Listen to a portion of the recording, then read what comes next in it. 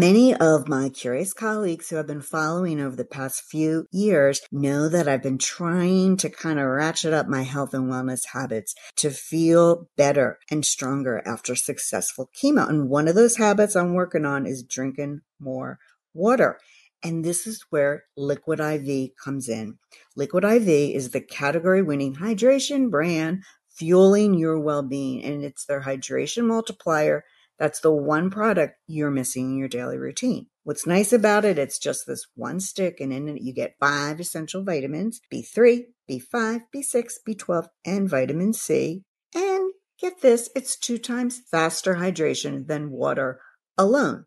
So you could use it first thing in the morning, maybe before a workout, or when you're feeling run down. One of the things I love most about it is its efficiency. If anyone has seen me, I'm typically surrounded by 1 to 2 glasses of water or a big old jug of water that I sometimes forget to bring to work. And what's nice is Liquid IV is efficient.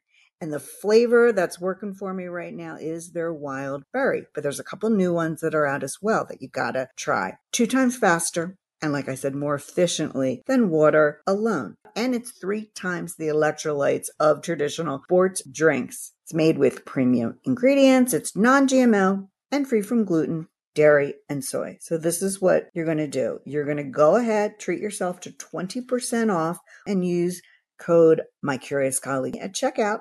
That's 20% off anything you order when you shop Better Hydration today using promo code MyCuriousColleague. And don't forget to use the special link in my show notes.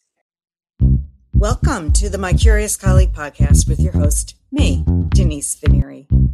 We'll be talking all things consumer relations with a focus on consumer product goods organizations and the brand specialist and analyst roles and responsibilities.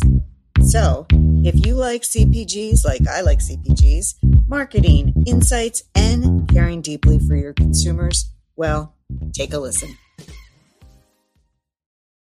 Hello, my curious colleagues. Today, my guest is my colleague, Andy Begnoche, an IVR guru of sorts. And for those who may need some refresher on what IVR stands for, that is Interactive Voice Response. Hi, Andy, and welcome to the podcast. Hey, Denise. So happy to be here. Thanks for having me on. Oh, my goodness. My honor. My honor. Let's start with you telling us a little bit about yourself.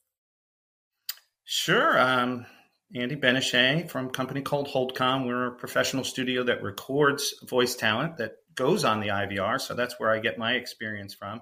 Started back in the day as a radio announcer, personality on the radio, and then found my way into the creative field. And have been there for too many years to mention, but I still enjoy it. We get to work with fabulous brands of all shapes and sizes, so it's very fun to pick up the phone and have, whether it's a Metropolitan Opera or it's a gas station attendant. It's like you get the whole mix of the great world. Yeah, I didn't know your client base was so broad. That's very, very interesting. Really interesting. Hey, let's start with let's kind of continue to look back before we look forward. Sure. Let's go with a very brief history of the IVR. It's really a hard-working tool for contact centers, in my estimation. So take us through a little bit about the history and why it was invented. Why it was invented and its purpose originally. Yeah, absolutely. The IVR was kind of born at a necessity. It came out in the late 60s, but really took favor in the 70s. And that was after a time within the country where everyone was getting a phone, right? It became kind of the standard practice, like you got a house, you got your dog and your picket fence, and you got your phone. And this was also after the whole advertising boom. So we have become consumers, right? This whole consumerism was born, and there was advertising, and there was lots of products and tons of reasons to buy products. And so was born our industry, right? And there was just this gigantic amount of phone calls that had to be managed. And the auto attendant and the IVR was a necessary tool that just enabled companies to be able to easily manage those incoming calls. So that stuck around for a long time, and it was very efficient and it worked very well. But what was interesting as I looked back, and we talked about having this conversation, I looked back over time, it seemed to always follow what was happening with the culture. And as the IVR evolved and got more enhanced, there was always a reason behind it. What was happening with the public? And the second wave kind of came with cell phones, right? We went for another big boost of another ton of phones being out there. And now they're becoming in the hands of people younger and younger and younger. So the IVR had to get smarter, and it became voice enabled. So it wasn't just pressing buttons. Now you're on a mobile phone. You can easily say, instead of having to take your phone down and press the buttons. So it's just been very interesting to see how what culture has been driving, the technology had to keep up with it. And for us, I think the IVR is just a call center workhorse. You just set it and it does its job, and it's a fantastic tool, but it can be neglected. Which leads me to my next question, because, normally you would think, oh, set it and forget it. And I know that is a misnomer when it comes to your IVR.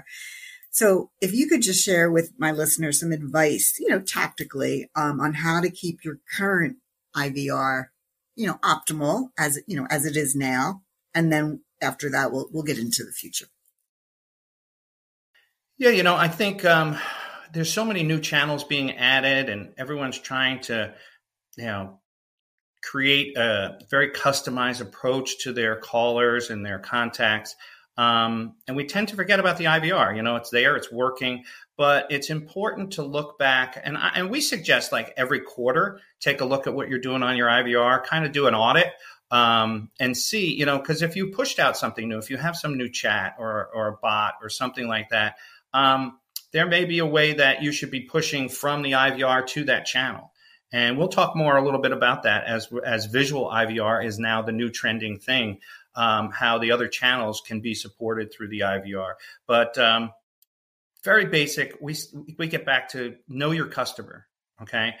A lot of times the IVRs are designed and built by a tech team and a brand manager, and they're focused on what their pain points are. But we like to say, turn it around, be the customer and go through the customer journey. What's their pain points?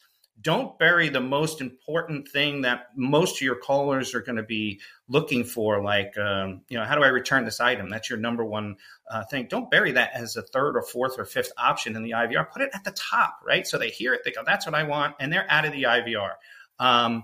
It's those subtle little things that just kind of auditing your IVR you can do to really help it perform much better.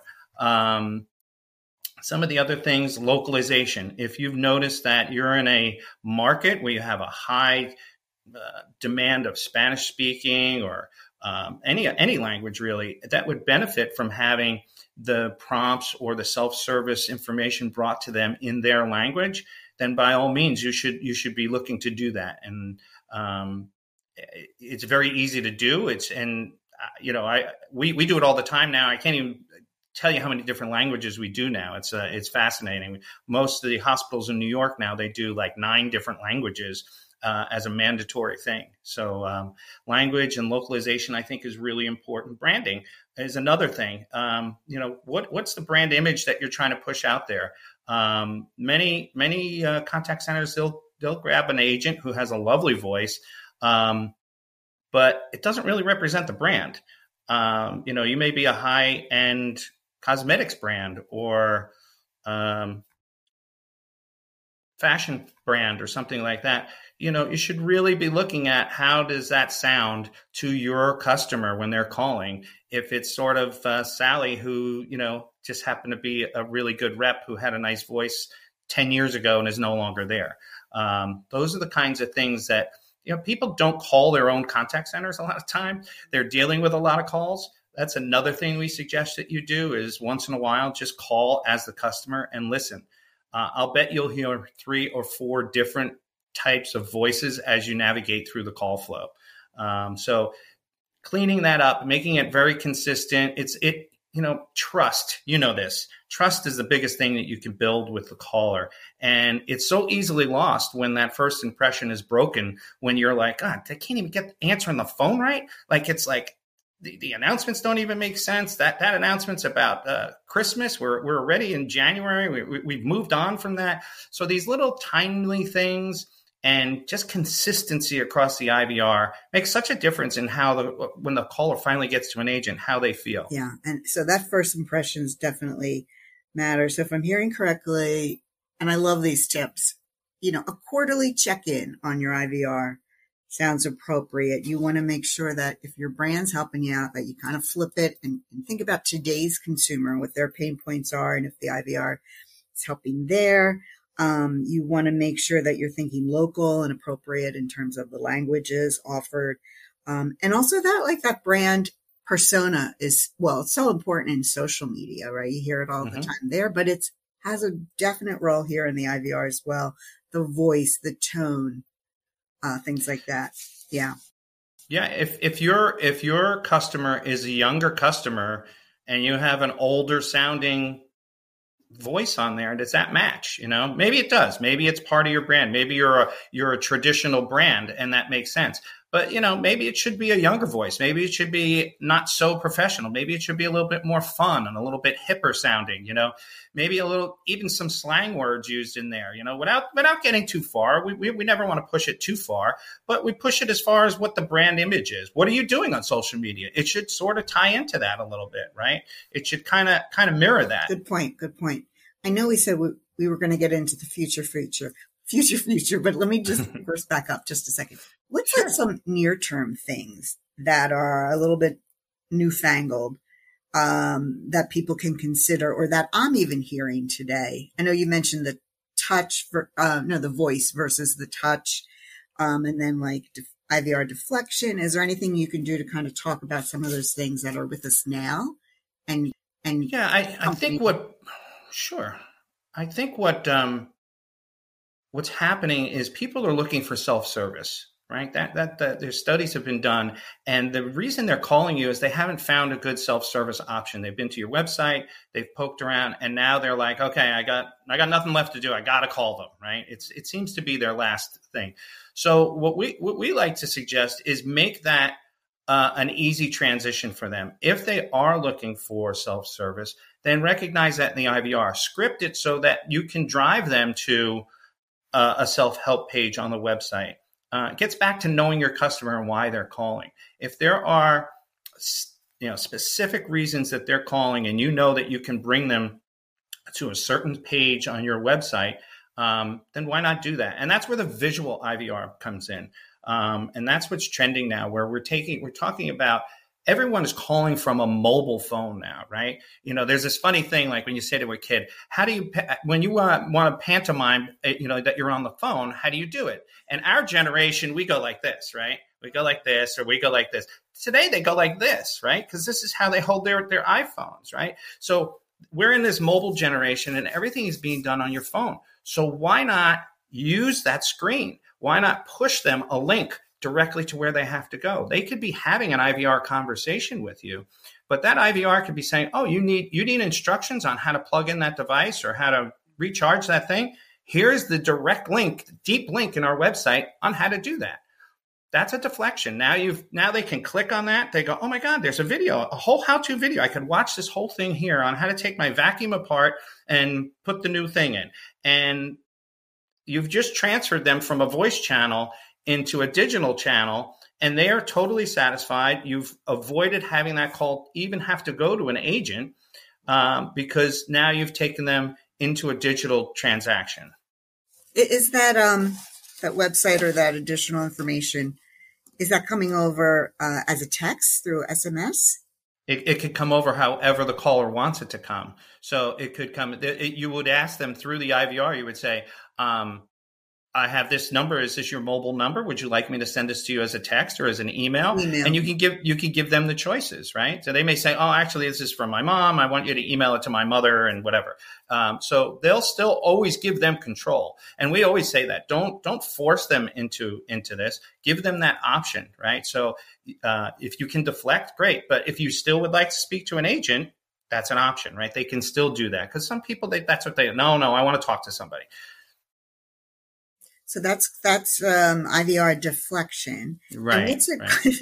Sounds silly question, but what is it called when you're having a consumer instead of pressing the buttons, press one, press two, that they're like a voice activation that they're Yep, answering. that's What exactly do you what it's mean for called. It's that? just voice enabled, voice Okay. enabled. No, it's So tricky you're name. talking again. Sometimes somebody's driving and they can't be pulling up the keypad and whatnot, and they'll want to be able to say those options. And again, other times they're in a noisy environment and speaking is not good, so you want to be able to have press, right? So the flexibility of the end user being able to choose what's appropriate for them, and this is the direction that we're seeing. Everything is going to become more and more customized to what each individual caller is going to want and their behavior and their habits. And that's the direction that everything's going to go. Yeah.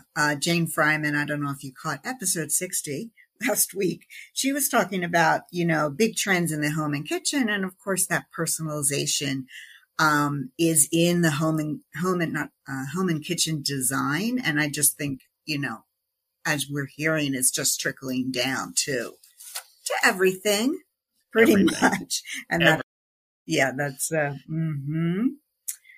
don't know if I'm that interesting that I really have something personal that I need, but I'm sure You'd I be do. surprised. You have your own personal behaviors that you don't even recognize that you have.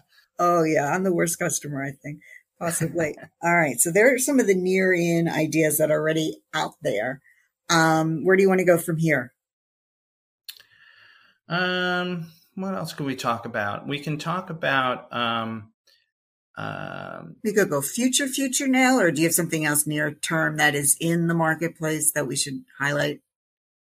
I think we touched on most of the things. I mean, the point I want to drive home about the visual IVR is you have these tools already built, right? You have FAQs, you have knowledge bases, you have all these assets that already exist. And right now you have an agent that's pulling them up, and the cool things are happening where AI is suggesting them for you, right? We're getting more efficient at that.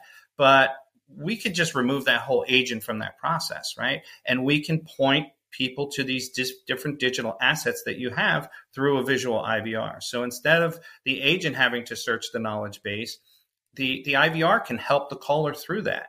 And what we find is through a visual IVR, the intent of the caller is identified much more quickly and much more effectively. So that's a huge savings on the end user, because they don't get frustrated with, there's really not an option for what I want. I'm kind of like number 2 and I'm kind of like number 3. I'm just going to zero out to the operator, right? That's, again, you just don't want that to happen. But when we flip it and we turn it into a voice conversation and we ask a question of, how can I help you today, as opposed to giving them a number of choices, now they're talking in free speech and they're saying, well, my cell phone battery doesn't work and I need to get it replaced. Okay, great. Hey, Andy, just back up a second. Take me through this, really, the details. So is the consumer has a cell phone and they're calling and it's a free, who's saying, how can I help you today? Is that a recording or is that a human? That would be a recorded human. It could be synthetic. But okay, right. we find, again, when we look at the trust factor, that people like to hear what's identifiably a human voice. And it would be recorded like an agent, that they sound authentic, and they would say, thank you for calling cell phone company today. How can I help you? Very pleasant, very open-ended. And then they say, great, I, have this issue with my phone. And the technology now can just take you through that process. And, the people don't even realize that they're talking to a bot, because it's so sophisticated, and it will, in real time, recognize what you're speaking about and bring up the next question or the next qualification that needs to happen. Oh, can I have your account number? Boom, gets the account number, and it'll take you through everything that a normal agent would be doing on the phone. Yeah. And then passing that information off to the agent, so the agent can finish it, and if that's the way that the caller needed to go, or if there is a self-service option, let's say that there's a return form that has to be done on the website. Then it could say, that form, you need to fill out a form to have that battery replaced.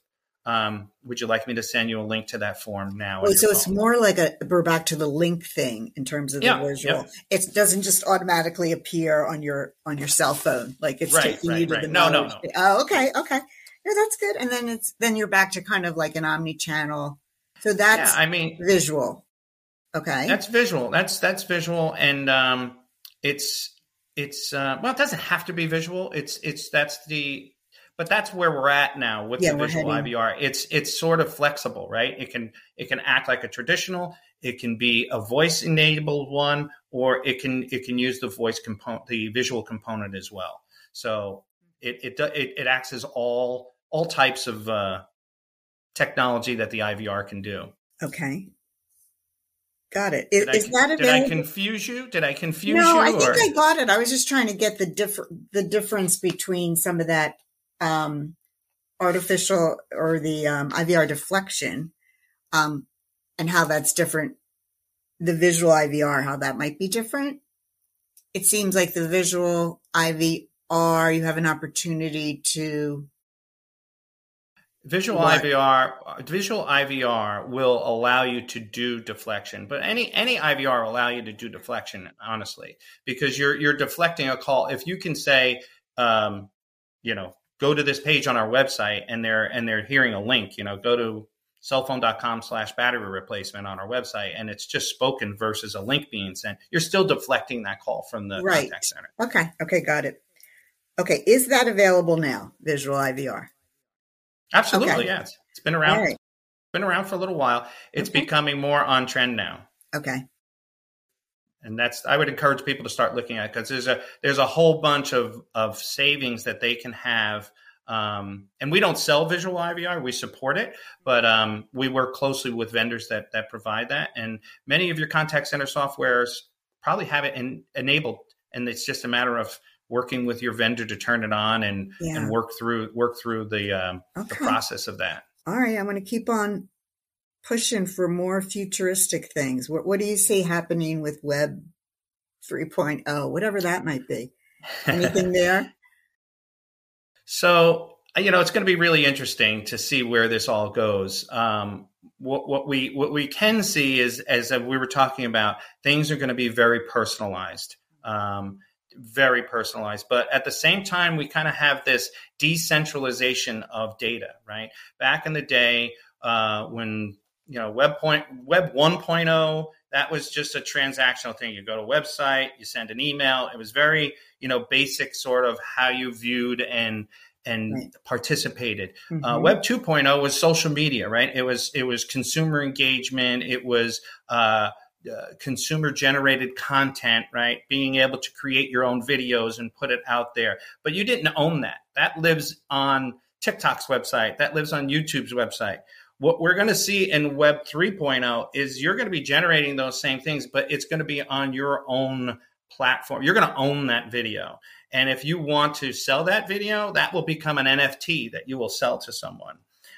So that's a decentralization of what's happening. Right now, it's all centralized. So what Web 3.0 is, we're going to be decentralizing. Okay. It's going to be very secure. And that's where the blockchain comes in. That's where all of the data is going to be stored across the net, as opposed to on individual servers. And the way I kind of see this happening, I feel like there may be some sort of consumer token that has all of your picadillos of what you like as a customer. You like to talk to a female voice, or you like this type of music or whatever. And that whole persona may be contained in some sort of token. And at some point when you engage with a brand, that token would be passed across, and they would get that information temporarily while they're having an engagement with you. And then you would have all of their details of how they want to be treated as a customer. They prefer email over voice, all these little tiny details that everyone's trying to track in their databases. It will be contained within this token. And then once that exchange is done, the token expires, and then there's no sort of data privacy issues anymore. So that's kind of the way I envision this sort of going, but who knows? Who knows what it's going to be? Very cool. About how far out are we from that? Can you make a guess? I mean, yeah, Maybe it's not being pilot. Go ahead. I mean, it's gonna happen in baby steps. You know, what's happening with Web 3.0 is now you have giant systems that are working together. So you're only limited by someone's creativity. So it's just going to take, some young, bright person to say, hey, why don't we just plug this into that, and then we could make this. So who knows what that's going to be? Who knew that Snapchat was going to come out with dissolving instant messages to people, right? Brilliant, right? So you could send private conversations to people, and 24 hours later they're gone, right? Who'd ever thought to do that? But that was a thing, and then now it's past, and we're into something else. So things are changing so fast. But I would say probably in 3 to 5 years we'll start to see some sort of shift there. And I don't think we're far too off from having just a completely virtual agent where you're talking to an AI-enabled robot of sorts that's handling a good 30% of what a normal agent would have been able to do. And the end user is not even going to know it. That's how good it's going to be. We're getting close to that. I got to think about that. I mean, I think there's a spot for those, more frequently asked questions that are not as deep, of care needed. And then what that might do is, you've heard this, freeing up then your human agent to handle some of those more sensitive topics. And yeah. So I definitely think there's a spot. So I got to get ready, 3 to 5 years. Okay. Hey, can you stick around for your double secret bonus question? I think, yep, I have time. I can stick around. Okay, great. And that will, of course, everyone, I'll share that out at a later time. It will be secretive until then. And my last question for you, Andy, is do you have a volunteer organization you'd like to give a shout out to? I actually do. My dad passed away this year, and he and my mom were obviously very big into family. I'm the youngest of 6 children. I have 5 children of my own. So I kind of got into this whole family thing, and near and dear to their hearts was St. Jude's Children's Hospital. So I support that. stjudes.org, and they have a donate button right there. If people would be so kind. Perfect. No, that's a good one.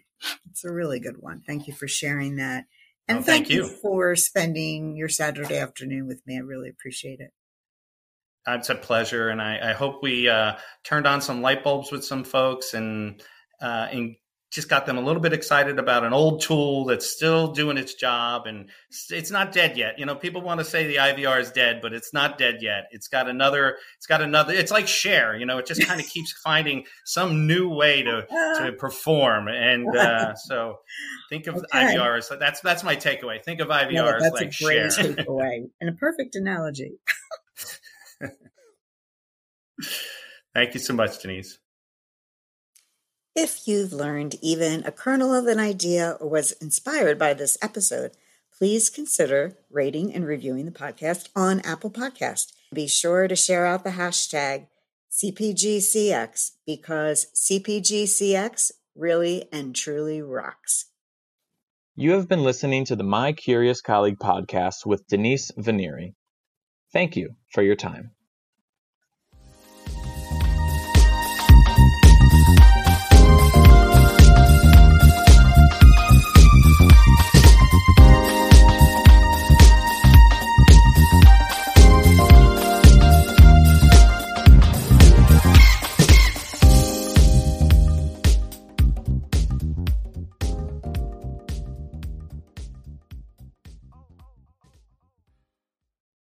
Many of my curious colleagues who have been following over the past few years know that I've been trying to kind of ratchet up my health and wellness habits to feel better and stronger after successful chemo. And one of those habits I'm working on is drinking more water. And this is where Liquid IV comes in. Liquid IV is the category-winning hydration brand fueling your well-being, and it's their hydration multiplier.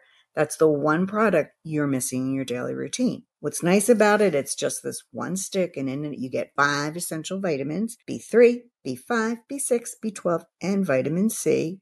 And get this, it's 2 times faster hydration than water alone.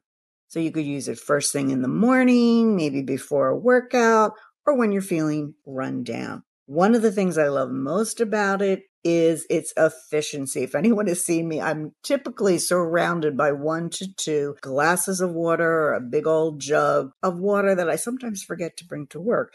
And what's nice is Liquid IV is efficient.